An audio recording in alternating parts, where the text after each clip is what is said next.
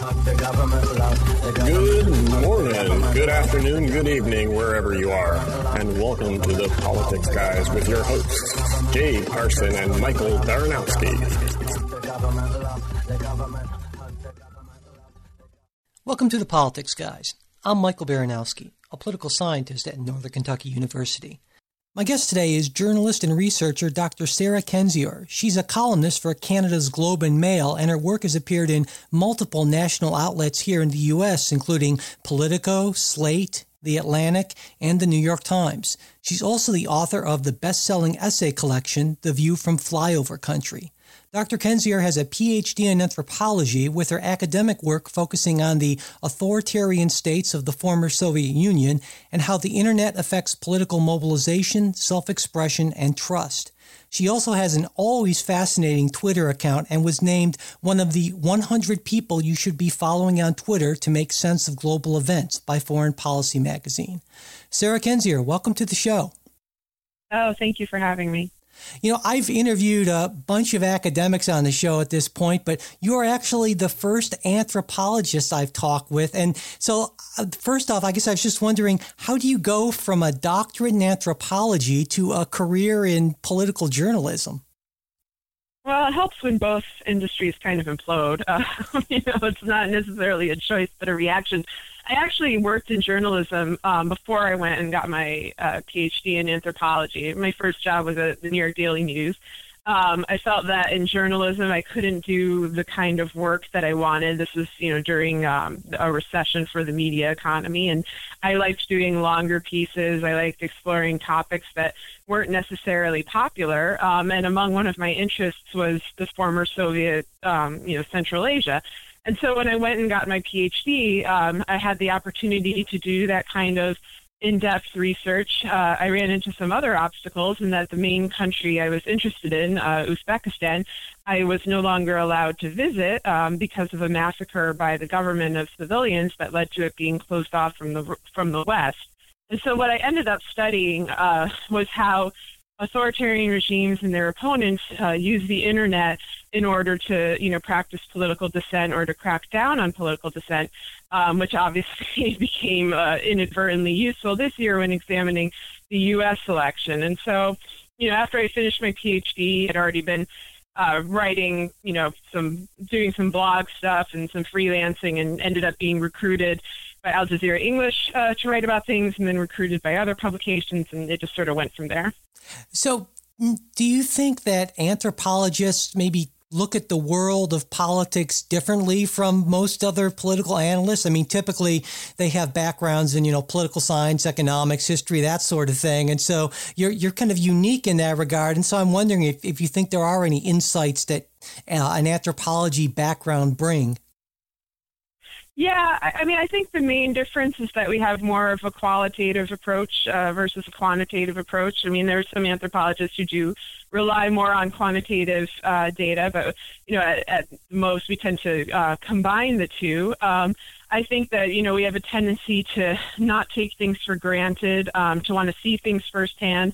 A lot of our field work is very long term, where we focus on one area or one subject for years and see how it develops over time, whereas I think other, disciplines don't necessarily do that. One thing I think is interesting is there have been other anthropologists who transitioned to journalism, and I think what it gives you is kind of a keen eye for bullshit. Like, Gillian Tett, who writes for the Wall Street Journal, was an anthropologist like me who studied Central Asia like me, and she predicted the 2008 financial crisis. And so I think anthropology gives you this, a bit more of an instinct to look at patterns and broader trends, and to kind of, see things that may be coming through shifts in political culture rather than things that can be tracked through quantitative data. Mm.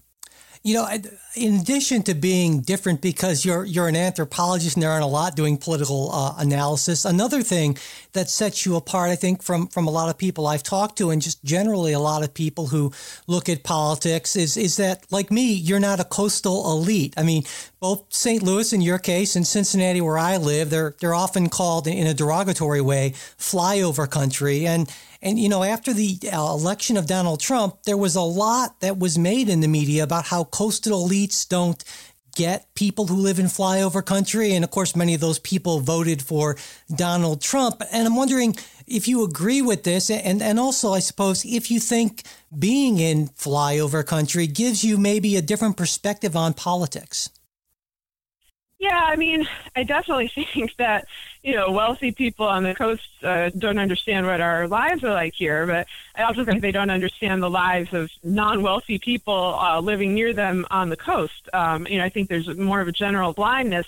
One of the main things they don't get, though, about, basically everything between the coasts is that, we live in cities. You and I live in cities, and I'm guessing that your city mostly voted for Hillary Clinton, much as St. Louis did. And, I'm guessing your city, from what I know, is, a city with a substantial non-white population. And the way that the media tends to portray our part of the country is as, white, mostly male, manufacturing or other industrial workers, whereas in reality, our cities are quite diverse. There's a gulf, I think, between lifestyle of rural and urban. You also find that same gulf in the coasts themselves. And, there's a lot of stereotyping. I do think that, I just came back from Berkeley, so I sort of saw in the bubble for a second.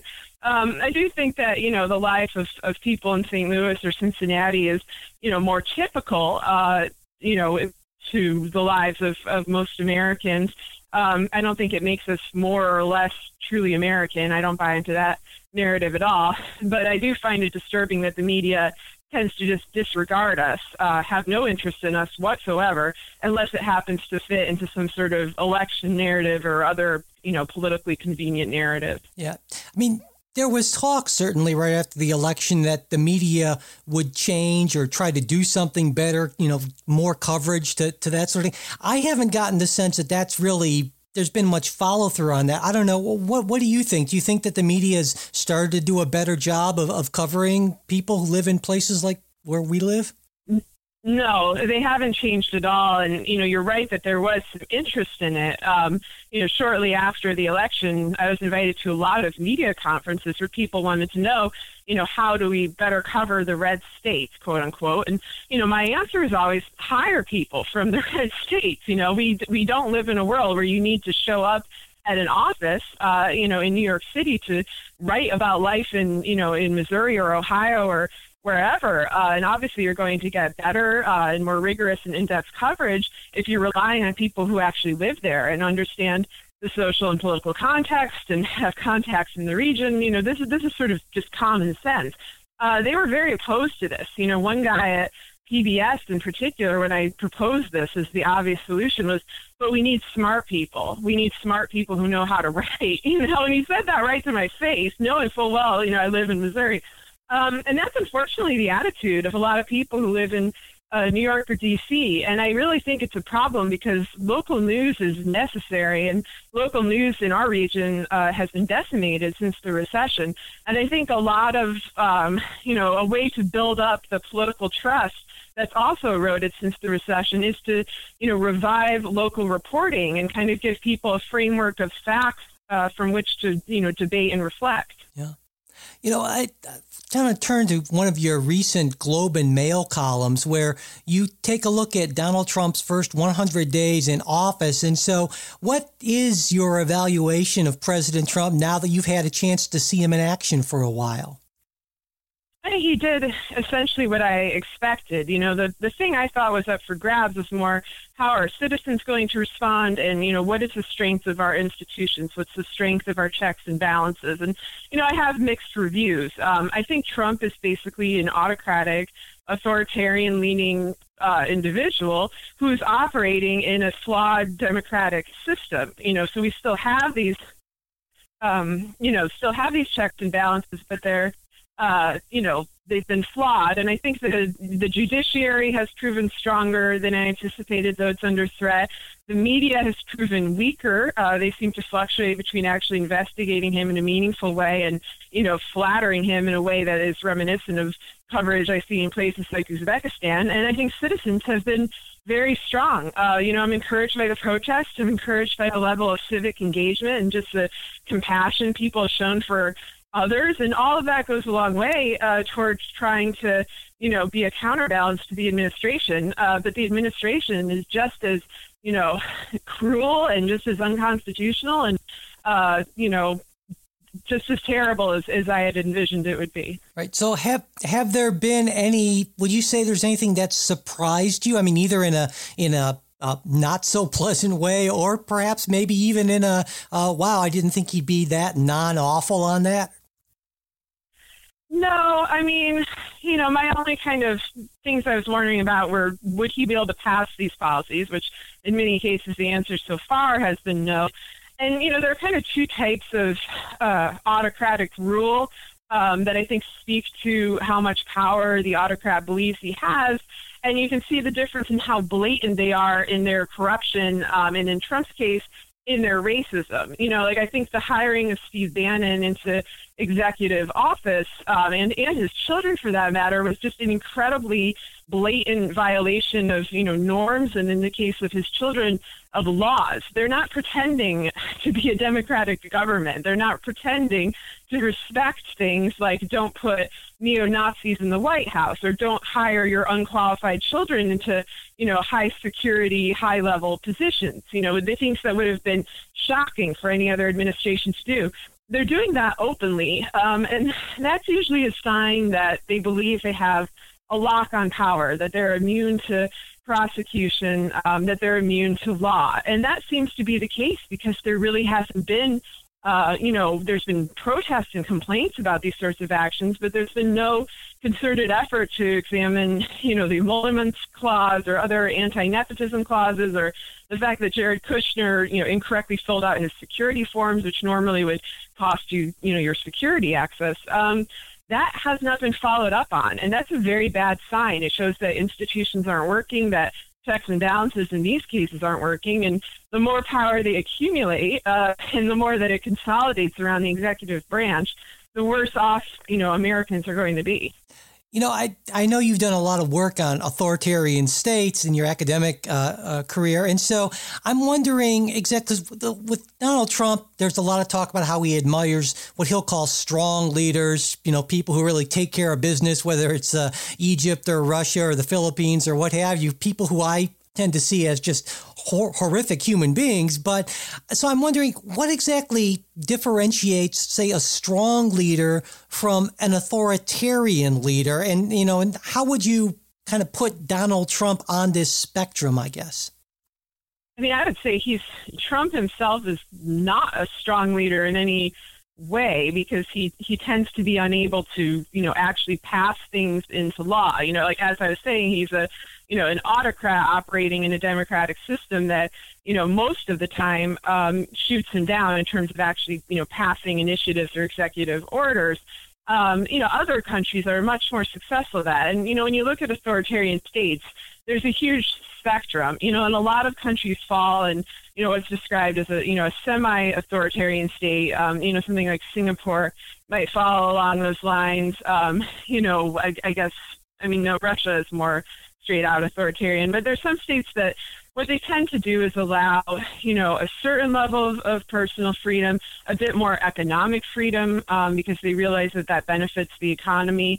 And then there are others like Uzbekistan, which is quite severe, which allows, no freedom of speech, no freedom of media, no freedom of commerce, no freedom, period. And we're not anywhere near that because we're coming out of a completely different tradition. And so for Trump to try to transform this country into, basically an authoritarian dynastic kleptocracy, which I think is his goal, particularly the kleptocracy part, a lot of things need to change. And he's been there for 100 days. It's not completely surprising that he hasn't managed to achieve this.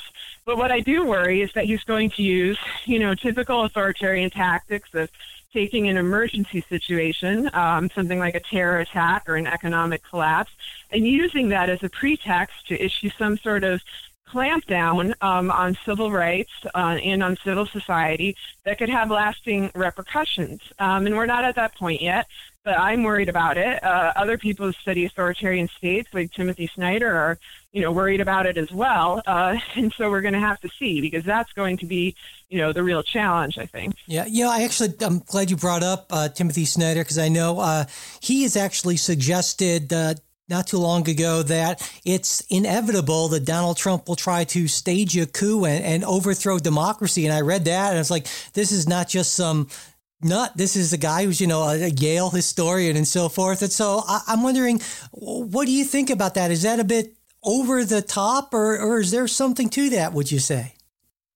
No, I think that's absolutely accurate. And in terms of people I would recommend, he's probably my number one recommendation, both for his historic works and for his analysis of Trump, which of course is grounded in his understanding of history.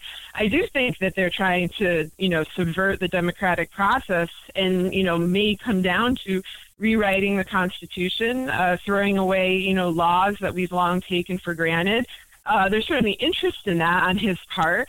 The question is, whether he'll use a show of force to try to carry off these initiatives, or whether he'll use the kind of pressure that he's been using, very well on the GOP and on other bodies that are supposed to, function as checks and balances on the system. And, we will become that sort of state on our own. I think it's very unfortunate that there hasn't been respect for constitutional processes. You see this kind of, blocking into things like the Russia investigation, which is a nonpartisan issue. It's a matter of national security and sovereignty. And unfortunately, those are not, the things that many members of the Republican Party are putting first. They're not putting country first. And when you don't do that, then, you are making yourself vulnerable. You may think that you're making your career and your own opportunities stronger, but that's always short-lived. That doesn't last long if the fundamental rules of how your government works are changed. Right. I think certainly, I guess I would agree with you partly on the House side of those Russia investigations. It seems like it's become something of a farce, basically. But my sense of things is that on the Senate side, at least, there seems to be a show of bipartisanship, and there do seem to be at least some Republican senators. I'm thinking of people like John McCain and Lindsey Graham and a few others who seem to want to push back against some of President Trump's excesses. Do you hold out any hope that at least the Senate investigation might yield some sort of a fair and reasonable, just outcome? I mean, I hope so. And I was very pleased that Graham and McCain were the ones, who introduced this idea. They were among the very first people to say, we need a serious investigation of this issue.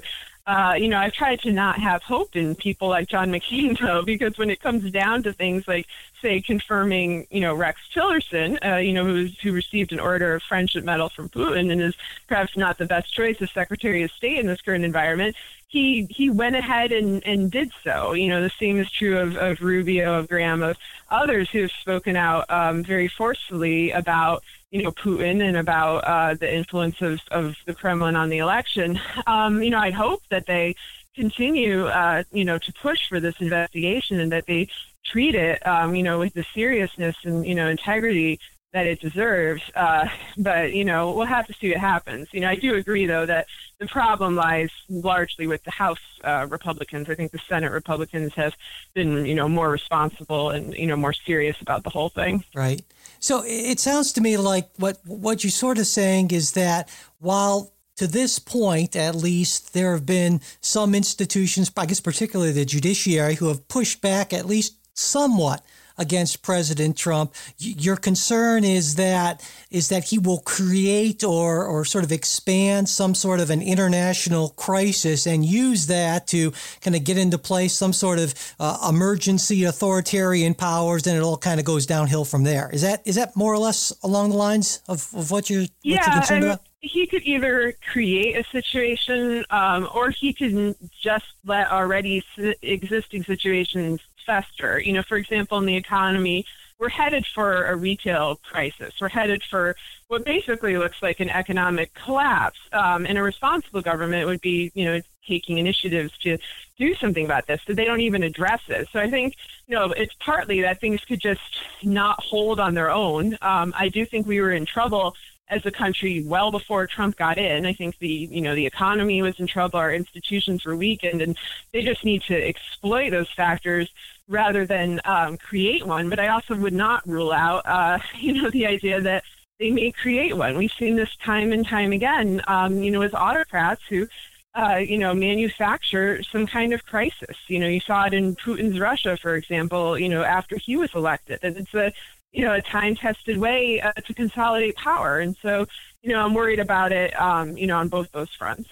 And along the same lines, one of the things that some people might be concerned about, of course, is that as President of the United States, Donald Trump has the authority to launch nuclear strikes. And one of the things that you've argued is a concern, right, is that he's been obsessed with nuclear weapons for now over 3 decades. And so I'm wondering if you could talk a little bit about what exactly this obsession of his is and what you see the most concerning about it. Yeah, that worries me quite a bit because, as you know, Trump doesn't need congressional approval in order to launch a nuclear strike. This is something that's in his domain. Around the mid-'80s, Trump began to tell the press about his interest in nuclear weapons. He claimed he'd learned everything he needed to know about them in an hour and a half. He tried to meet, even though he was just a businessman, with various foreign officials to discuss his nuclear plans, including with Gorbachev. This meeting didn't actually happen. He's talked about how, if we have nukes, why aren't we using them? In the past, he's talked about how, using nuclear weapons on a country is a justified form of power. He fantasized about a post-nuclear Pakistan. He fantasized about dropping nukes on France. And he's not a stable and, kind of rational individual. I don't think he, understands the ramifications of just this rhetoric, which he's expressing towards North Korea. I think he understands in terms of policy. And I also think he has a fairly profound disregard for human suffering. I don't think he has any desire to want to avert human suffering. I'm not sure he sees other people as, full human beings. And that together with his access to nuclear weapons, is a very frightening combination. Yeah, I could definitely see how someone would be concerned with that. So, I'm wondering how you would compare him to the last Republican president, George W. Bush. Now, Bush was a far more conventional president, but of course there was that war of choice in Iraq, which cost tens of thousands of lives, at least a few $1 trillion. And, you can argue it might have left the Middle East more destabilized than when he actually took office. And you throw in massive tax cuts that favor the rich, and you have what's kind of a liberal nightmare of a presidency. And certainly on I guess what some people might call aesthetic grounds. I mean, Trump is a sort of a vulgar guy that Bush really wasn't. But on policy grounds, I think some people wonder, can Trump really do any worse than that? I mean, I think Trump absolutely can. That said, after Bush left office, I thought, well, there goes probably the worst president I'll see in my lifetime, which proved to be untrue as of this year. In terms of irresponsible military incursions that destabilize regions and cause the deaths of millions, yes, Bush is currently worse than Trump, but I think that, this is one of Trump's ambitions, and he has, neoconservatives in his administration, warmongers, as well as his own, feelings on that, where he, talks kind of casually about bombing the shit out of people. That's a direct quote. And he, strikes Syria for no particular strategic purpose, strikes Afghanistan for no purpose. The purpose seems to be to get applause and approval from the media. I don't think that that's the way that Bush operated. I think he was somebody who was surrounded by advisors who were able to, shape his policy. I don't think that Bush was a very curious person. I don't think he had a particularly strong understanding of what he's even doing in the presidency and, shouldn't have been there, honestly. But I don't think that he was sadistic. And I don't think that he was, so reckless that he would do something, for example, like inflame tensions with a nuclear power like Trump has been doing with North Korea. And, one of the key differences, though, is the domestic policies, Bush's immigration policy, the way that Bush, made sure to not denigrate Muslims. You can make a strong case that, he hurt, been killed, millions of Muslims, and that his policies were very anti-Muslim, both in terms of, foreign incursion and in, terms of surveillance within the United States.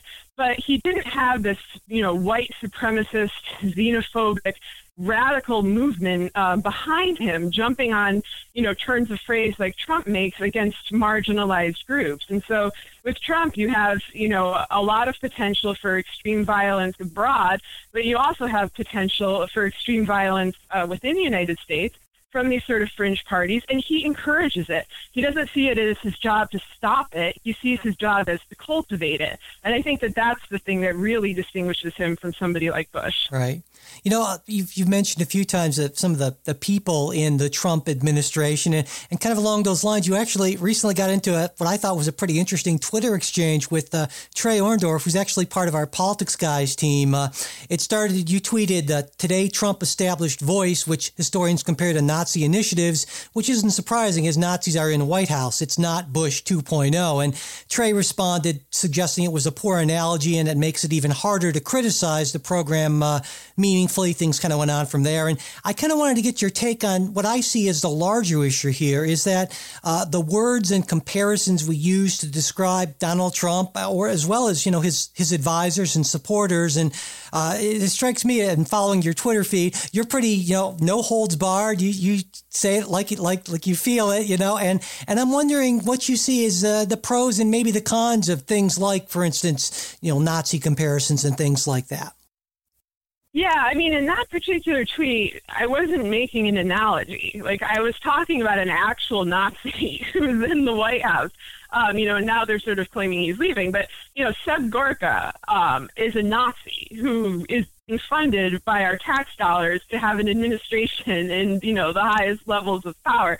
Steve Bannon is alleged to have, Nazi ties. And, even if he's not formally affiliated with the neo-Nazi movement like Gorka is, he certainly, has the beliefs and the, kind of idea of how, laws should be made and of, people's superiority or inferiority, based on how they were born or who they are as, Nazi leaders. That would be more of a comparative one. But in that case, like George W. Bush would not have put in this band of freaks, like Bannon, like Gorka, like Miller, like a lot of the more, radical elements of this administration. These are people who once existed on the fringes of U.S. politics and have now been pulled to the center, much in the same way that extremist rhetoric has become mainstream, to the point that when, Sean Spicer talks about Holocaust centers, it's a story that lasts, maybe half a day because some other horrific action that the administration does takes precedence. And so, my initial response on that tweet was to Chris Hayes, who also was saying, Trump's no big deal. He's just Bush 2.0. And, as I was just saying before, he's not. He's a lot worse. There are certain similarities. But, he's just worse in his intent, and he's much worse in terms of the people he surrounds himself with. And so then it's sort of an issue of if you let this sort of thing go, or if you don't call a Nazi, I guess it's the concern about kind of normalizing this sort of thing is what I'm kind of hearing then. Yeah, I think people have a sort of disbelief that there is a Nazi in the White House. This is a fairly rapid change. I would say like 4 years ago, certainly 10 years ago, we couldn't have imagined this scenario, and we certainly couldn't have imagined a scenario of, these individuals just sitting there, without being removed, there is mass outcry, but it doesn't seem to have much of an effect. The media treats it very much like a game. They treat it like it's a reality show. Is this guy in? Is this guy out? Instead of thinking about, what are the broader repercussions of the normalization of these sort of extreme people and of the idea of them being, legitimate actors in our government. Gorka, in addition to being a Nazi, has a fake PhD and no qualifications. This is just someone who there's no purpose for him to be there other than to legitimize Nazis and anti-Semitism as part of a mainstream, American directive that is approved by, the highest people in power. And as ridiculous as he is as an individual, it's a very frightening thing as a long-term phenomenon. And the longer that, we remain complacent and kind of think, okay, well, this guy's just kind of a whack job, and how, what are the ramifications for my life? We will find those ramifications. Something like the Voice Act, for example, is a policy that is reminiscent of Nazi Germany. And with Trump not being a rational actor, with him being surrounded by people who are more rational, but, who have, extremely xenophobic, extremely racist, and very anti-constitutional motives, there's really no telling how this is going to play out in a more permanent fashion, where it's not just rhetoric, but it's actual policies and law. Right. Now, do you think that there's any benefit for progressives, for liberals to kind of break out of their silos and sort of seek out conservative, maybe even pro-Trump viewpoints and arguments? And I guess if you do, kind of to follow up on that, where would you say people would go for that? Because, for instance, I've tried reading Breitbart on more than one occasion, but it's just a hot mess, basically, I think, and it doesn't seem very helpful at all. So what do you think about that? I think there's a difference. There's sort of three groups here. There's like conservatives, there are people who voted for Trump, and then there's Trump's base, which I would describe as something like Breitbart. And that base, I think, is extremely difficult to reason with. It's worth reading so that we kind of know, what they're thinking, what they're prioritizing, what moves the government might make. But, it's basically impossible to engage with them in a good faith argument. In terms of conservatives, I absolutely encourage progressives and liberals to read conservative writers who are thoughtful, who are, taking account of what's happening in this administration.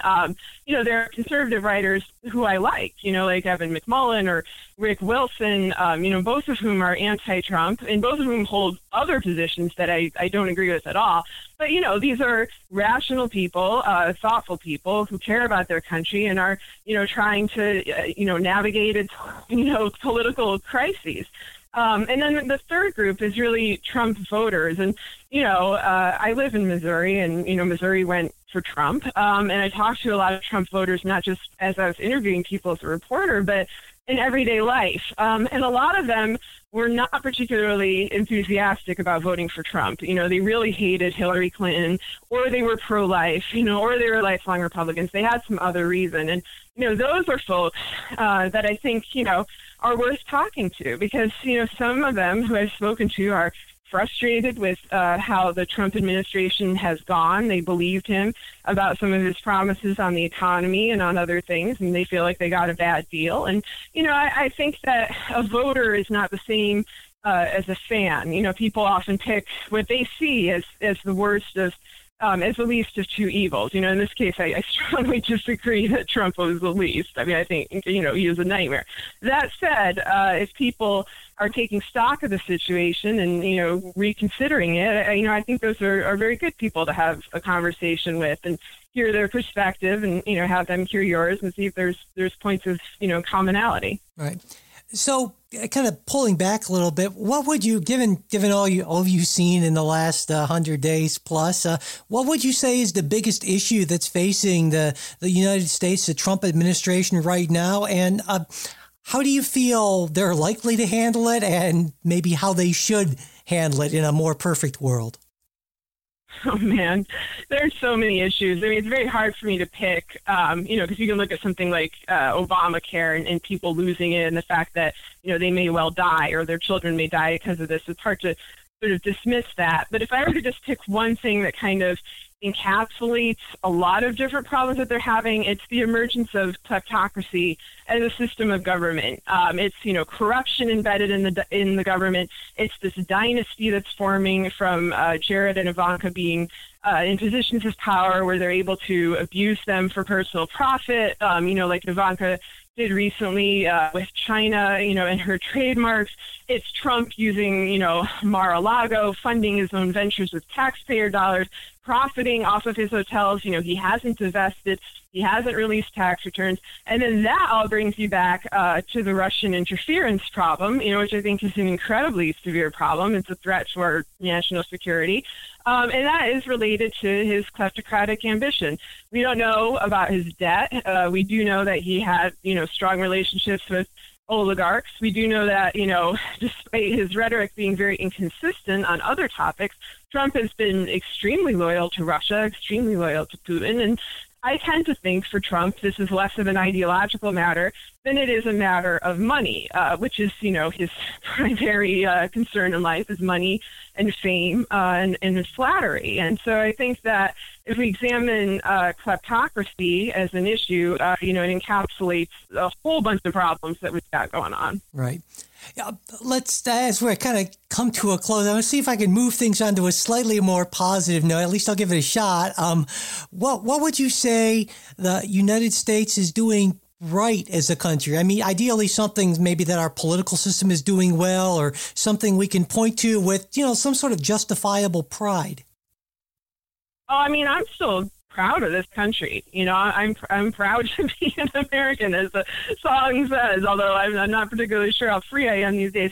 I'm proud of citizens that are standing up for their rights, that are looking out for their communities, looking out for their neighbors, that are, taking it upon themselves to protect the things that are best about our country, our Constitution, our traditions of freedom and personal liberty, and trying to protect it from a government that seems hell-bent on transforming it. And so, when I see these acts of compassion, when I see these acts of concern, I'm very pleased by that. I'm also pleased by, some of our representatives. I think Maxine Waters in particular has been a great model of how, a person living in a democracy should behave when they're under the rule of an autocrat. She's been pushing back hard, and, Adam Schiff, Ted Lieu, others as well. So, Americans are managing to hang in there. This has been a very rough 100 days. I think it's been very shocking for a lot of people because it kind of thwarts their assumptions of how life should work. I think people take, fewer things for granted. They understand their rights better, and they're fighting for those rights. And so I just hope that people continue to do that, because our best bet is the people. No one's coming to save us from this. And institutions have eroded, but people still have the ability, to fight for themselves and on behalf of each other. And, I hope they continue to do so. Yeah, absolutely. And of course, I hope they continue to do that right up until November of 2018, where I think a good turnout might do a lot of good to progressive causes. That's for sure. So, assuming we have elections, yes, yeah. I hope so. Now, one final question for you. Aside from following your work and your Twitter feed, which I definitely recommend people check out, where would you recommend Politics Guys listeners go to get kind of a fuller, deeper kind of understanding of politics, whether it's websites, journals, podcasts, books, what have you? I mean, I always encourage people to read broadly, to investigate opinions that they might not agree with. But honestly, the biggest sort of weakness I've seen in people's understanding of what's happening is a lack of knowledge of history. And so I'd really encourage people to read up on autocracies, on authoritarianism around the world, both in the past and in sort of present analogs like Poland or Hungary or Turkey, and to look at systemic racism and brutal state tactics that have been practiced in the U.S. under law, slavery, Jim Crow, internment camps, the treatment of Native Americans. There's this attitude of, this can't happen here, we're America, we're a democracy, and, it has happened here, and it also happens elsewhere. And I think if you have an understanding of that, you can kind of predict better what the administration is doing. You understand it better, you'll understand that it's possible, and you'll know better how to fight. So I encourage everyone to go, go get their history books and learn a bit more about the world. I think that's some great advice, actually. And with that, we will close. Sarah Kendzior, thanks so much for taking the time to talk with me today. No, thank you. Thanks for listening to this Politics Guys interview. If you have any suggestions for future guests, or if you have any thoughts, questions, comments, or criticisms, we'd love to hear from you. Our email is mail@politicsguys.com. Our Facebook page, where we post throughout the week, is facebook.com/politicsguys page. We're also on Twitter @politicsguys. We'd really appreciate it if you could subscribe to the show and leave a review on iTunes, Stitcher, or whatever podcast service you use. Sharing and retweeting our new show posts and tweets also helps out a lot. If you'd like to support the show financially, you can do that through the PayPal or Patreon links on our website. We especially appreciate those monthly sustaining contributions through Patreon. They really do help out a lot. If you enjoy the show, you should check out the Politics Guys weekly newsletter. You can take a look at previous newsletters and sign up to have it delivered to your email inbox on our website, politicsguys.com. We'll be back with a new show next Wednesday. We hope you join us.